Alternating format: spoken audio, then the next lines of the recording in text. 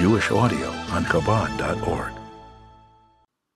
Elijah's Cup and the Mysterious Guest by Asheron Beltazar.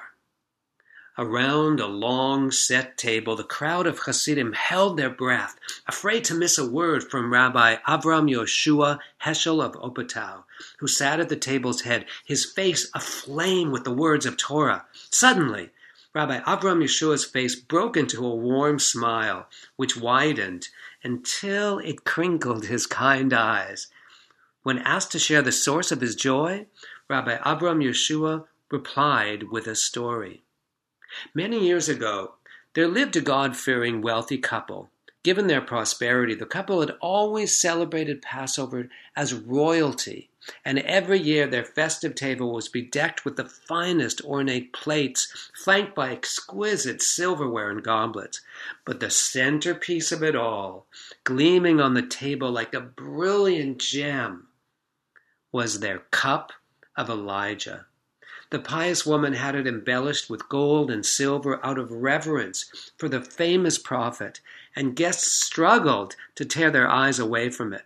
Over time, successive economic downturns diminished the couple's wealth, and they had to resort to selling their possessions just to buy food. By the time Passover Eve arrived, the couple had nothing, not even wine or matzah. The man, looking defeated, held up his adorned Elijah's cup. "Perhaps it's time to sell it. We need food and other necessities for the holiday, and this is our last valuable." But the pious woman refused to hear any of it, determined not to let go of the cherished possession, honoring the prophet who will herald their redemption. Uncertain what to do, the man decided to leave for synagogue. Perhaps help would rain from heaven. It was around midday when a sudden knock on the door echoed through the bare household. The woman, who wasn't expecting any visitors, opened to a wizened stranger peering at her with wide, pleading eyes. "Is it possible to spend the holiday with you?" he said, giving his surroundings a glance. I have nowhere to go for Passover. Nobody knows me here." The woman cleared her throat, forcing a smile. "Yes, we'd love to, but we have nothing ourselves. Our house is empty." Shaking his head, the stranger busied himself with his traveling bag, and moments later pulled out a pouch which clinked merrily.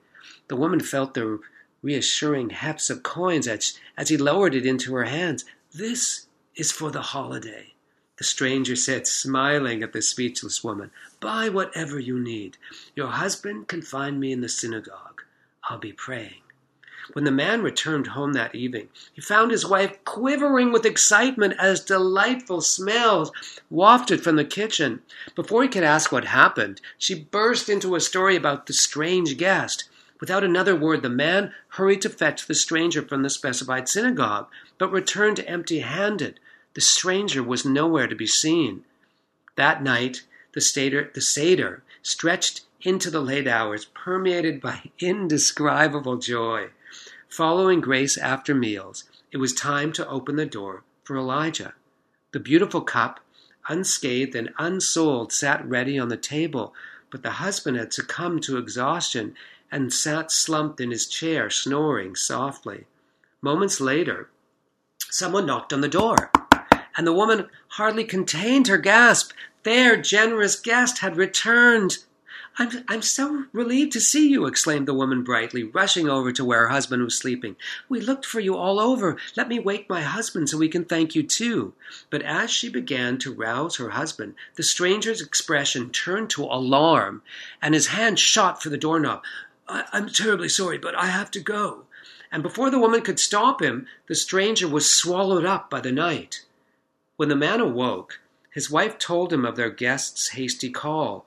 He found the incident so bizarre he had a hard time believing her, if not for the inexplicable bounty that covered their previously bare table.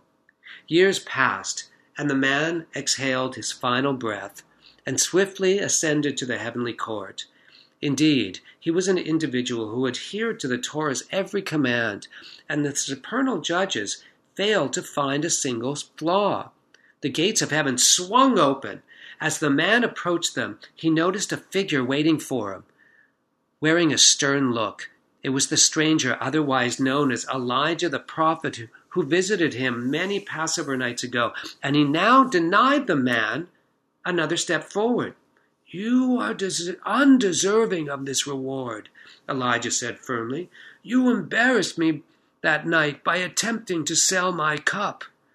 The man tried explaining his motives, but Elijah was unimpressed. For 2 years, the man waited outside the gates and was still standing there when his wife found her way to heaven. Though the pious woman was given immediate permission to proceed to heaven, she declared she didn't want to enter without her husband. Neither were going in. 2 more years stretched out until right now, concluded the rabbi, when the righteous man of the generation intervened, urging heaven to show mercy. This time, the couple was allowed in.